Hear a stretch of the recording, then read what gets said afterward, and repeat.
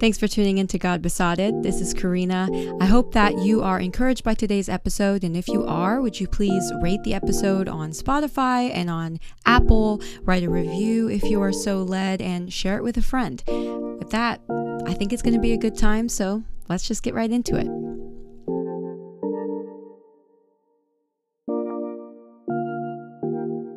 There's a well-known passage in the Gospel of Matthew called the Olivet Discourse, where Jesus teaches extensively on end times. And his teaching is a response to the disciples' question, which they asked him in private. They said, "What will be the sign of your coming and of the end of the age?" And in response, Jesus promised that the signs of the coming kingdom would include wars and rumors of wars. He told his disciples in Matthew 24, verse 6, for example, he said, "You will be hearing of wars and rumors of wars. See that you are not frightened, for these things must take place, but that is not yet the end." Right now, the world is watching in horror as Russia has invaded Ukraine and the Ukrainian people hold their ground and fight back. And people are asking all over the world, what can we do? What can I do? What should we do? And so as we watch the suffering unfold on social media and we hear the stories and we're fearing that the worst is yet to come, what can we do? That is a question I want to consider in light of today's passage. And it's a passage in Luke that I think aptly illustrates our responsibility as Christians during a moment like this, really in every moment, but especially a moment like this, because moments like this remind us that the reality is we are always at war. As Christians, we are always warring with the spiritual forces of darkness that are in the world. And we are called to beat back that darkness because we are representatives for the master of the house, the king of the universe, who is coming back soon and who will finish the work of driving out darkness.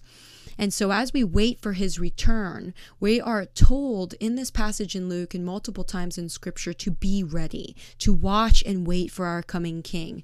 But as we'll see, our waiting is not passive. It's active, it's strenuous work. So Luke 12 verses 35 through 40, Jesus is speaking to his disciples, and there's an urgency to his words as he begins to impart important things that they will need to know after he is gone. The Pharisees have begun to ramp up their plotting of Jesus's arrest and crucifixion, and so he is aware of his time quickly approaching, and he is urgent in his words to them. So verse 35 of Luke 12, he says, "Be dressed in readiness and keep your lamps lit.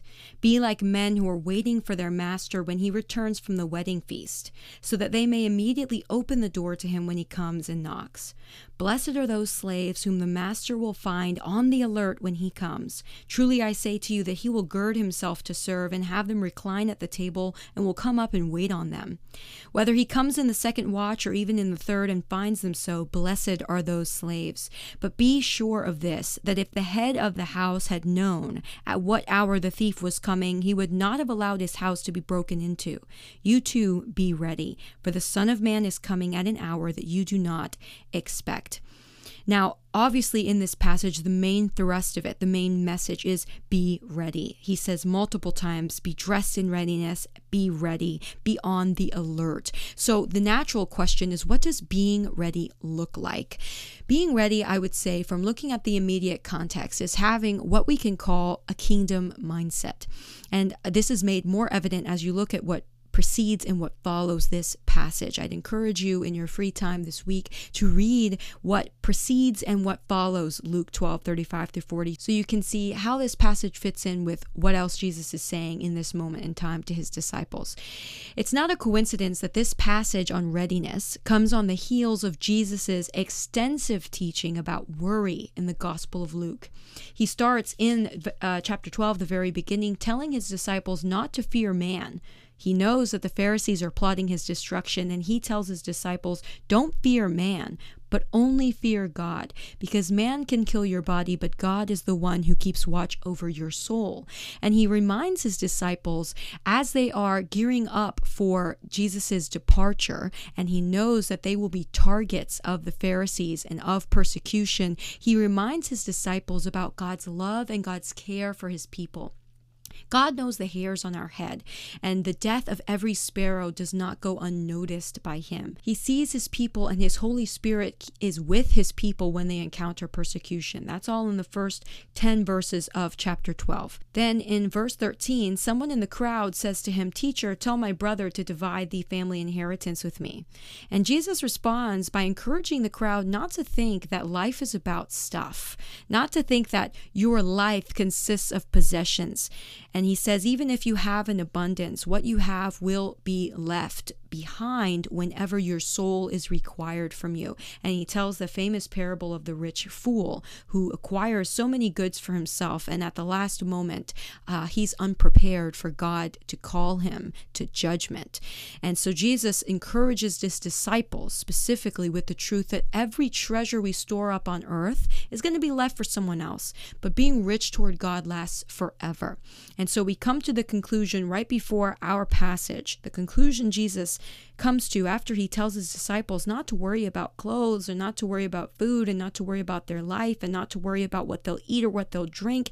He says in verse 30 of chapter 12, "For all these things the nations of the world eagerly seek, but your Father knows that you need these things. But seek his kingdom, and these things will be added to you. Do not be afraid, little flock, for your Father has chosen gladly to give you the kingdom. Sell your possessions and give to charity. Make yourselves money belts which do not wear out, an unfailing treasure in heaven where no thief comes near nor moth destroys. For where your treasure is, there your heart will be also." So the first thing we need to do to be ready for the coming king is to have a kingdom mindset. The first phrase in the passage we're looking at, verses 35 through 40 of Luke 12, says, "Be dressed in readiness and keep your lamps lit." That phrase, "be dressed in readiness," literally means to gird up your loins. You've probably heard this phrase tossed around before, but if you haven't, a little refresher. In Oriental cultures, it was common to wear a loose flowing tunic.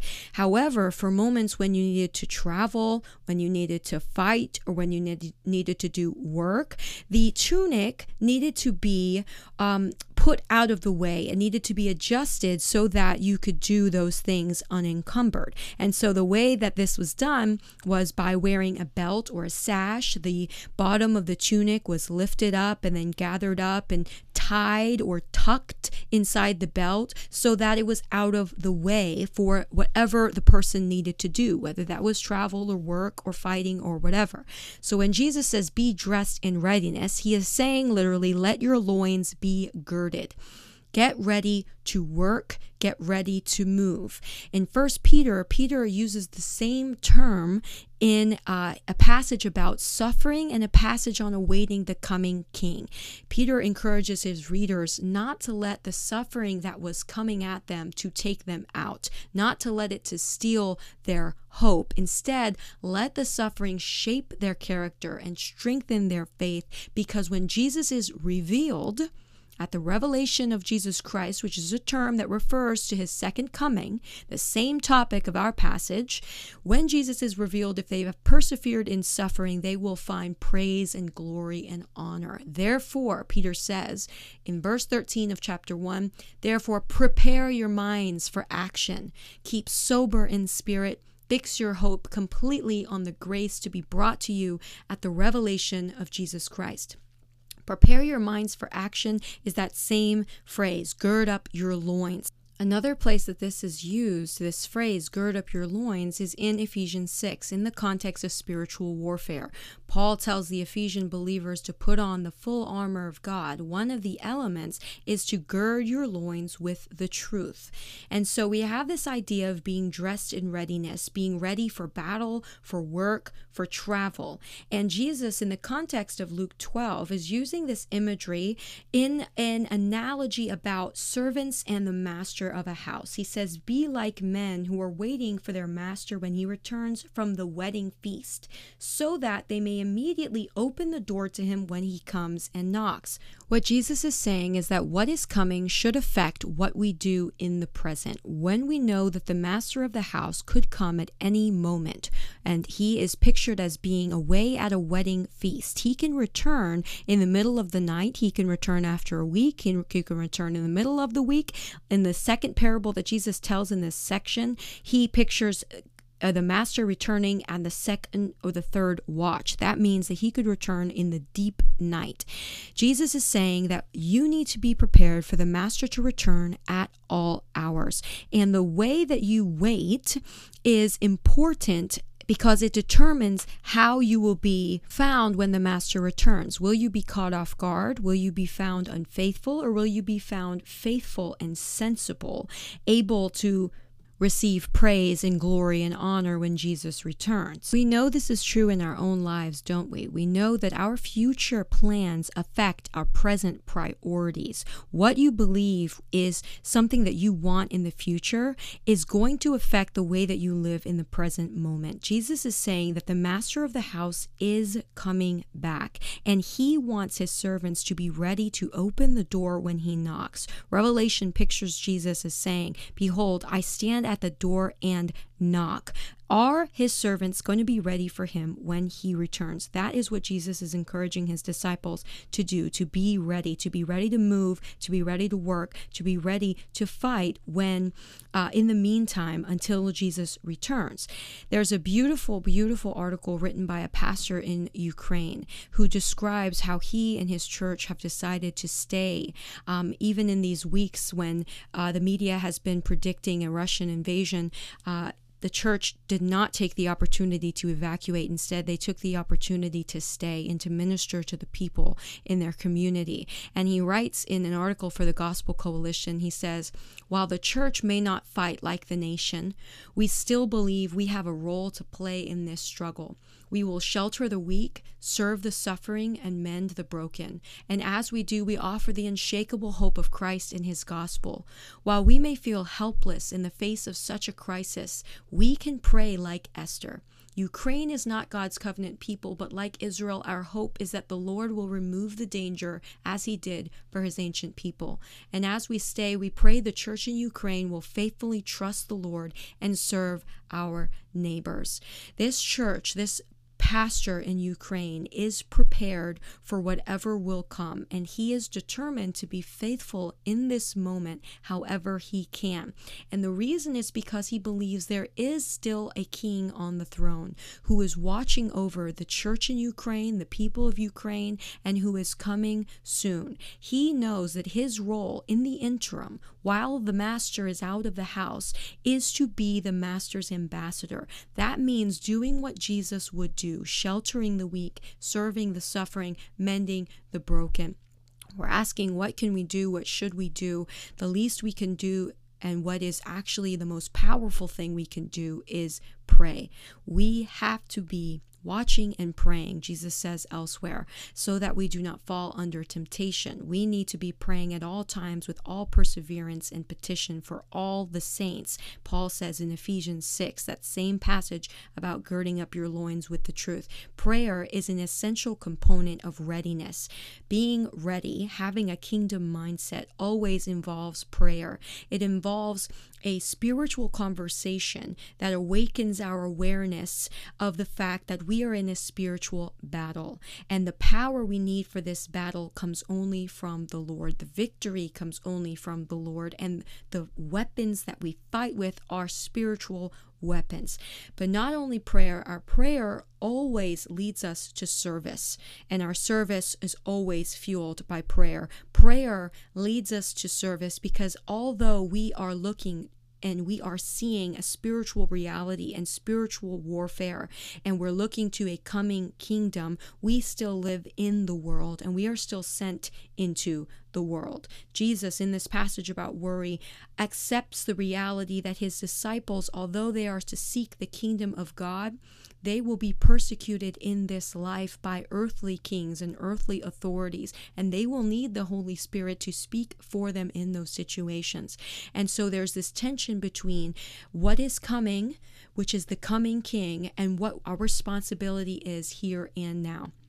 And I read somewhere in light of this passage, what God will do affects what we do. So we'll look at the second part of this passage to see what will God do when he returns. When the master of the house comes back, what will Jesus do?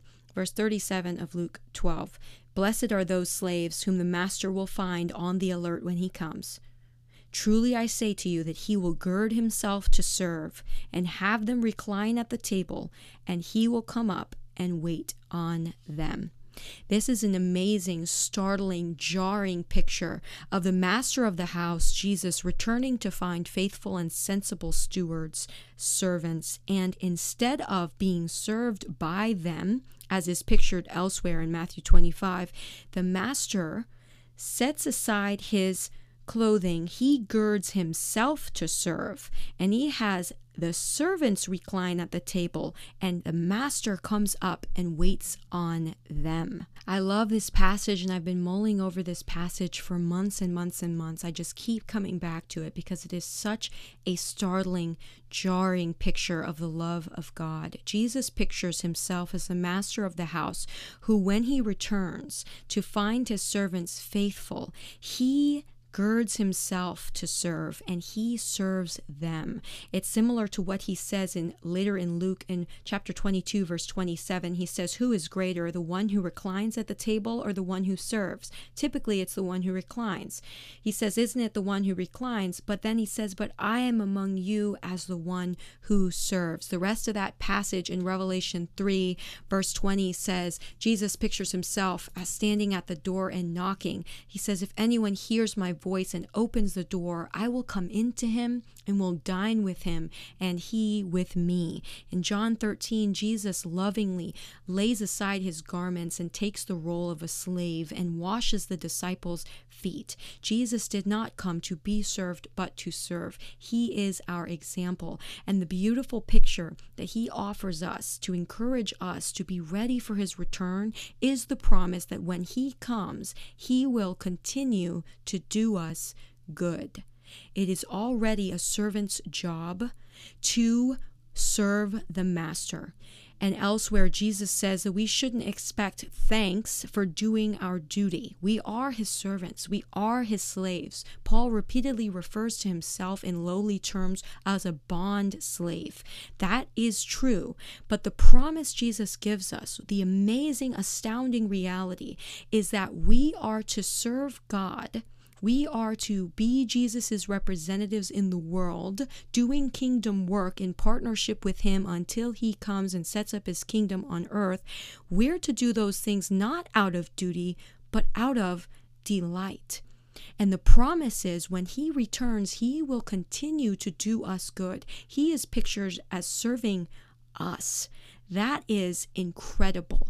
It is indescribably amazing to think that we serve a God who chooses to stoop low, that chooses to do us incredible good when we are faithful. In the early part of the article written by the Ukrainian pastor, he asks the question, how should the church respond when there is a growing threat of war, when there's constant fear in society? I'm convinced, he writes, that if the church is not relevant at a time of crisis, then it is not relevant in a time of peace. Moments like this remind us that there is evil in the world. There is immense suffering in the world. There is a sense of helplessness that can overtake us if we do not keep a kingdom mindset. Jesus' larger point in Luke 12 is that we don't need to worry because our God knows our needs, and he has chosen gladly to give us the kingdom. Our job is simply to be ready, to keep watching and to keep waiting, and to be faithful now so that the Master finds us faithful when he comes. And the promise of Revelation 3:20 is true for us, where Jesus says, behold, I stand at the door and knock. If anyone hears my voice and opens the door, I will come into him and will dine with him, and he with me. In the final two verses of this section, Jesus compares his coming to a thief breaking into a house to illustrate the unexpectedness of his return. And he concludes in verse 40 with the encouragement, you too be ready, for the Son of Man is coming at an hour that you do not expect. Jesus could come at any moment, and he wants his people to be ready. In the third parable in this section, he describes the different reactions that the master will have to faithful slaves and those who were unfaithful. And the unfaithful slaves will be punished according to their knowledge. Those who were ignorant of some of the master's command will receive a lesser sentence, but a sentence nonetheless. We are responsible for knowing what we are to do in the time between Jesus' first and second coming. We are responsible for knowing what our job is and what our role is as we wait for the master to come. And Jesus concludes, from everyone who has been given much, much will be required, and to whom they entrusted much, of him they will ask all the more. As you're watching the news, as you're looking through social media, as you're hearing the stories coming out of Ukraine, my encouragement is to read Luke 12 and to consider his words in light of the present situation. As we hear these wars and these rumors of wars, we are reminded that there is a king who is sitting on the throne and who is coming soon. And he has asked us to partner with him in doing kingdom work. What does that look like? As we look at Ukraine and Russia, what can we do? What should we do is a question we should be asking. I hope that this episode helps you consider your responsibility and helps you on your way to finding a way to minister in this situation and to be a light in this situation to those around you and to the people of Ukraine. Thanks for listening to this episode of God Besotted. Once again, if you liked it, please share it with a friend or a family member, or rate it or review it or repost it, all those things, and I will talk to you next week.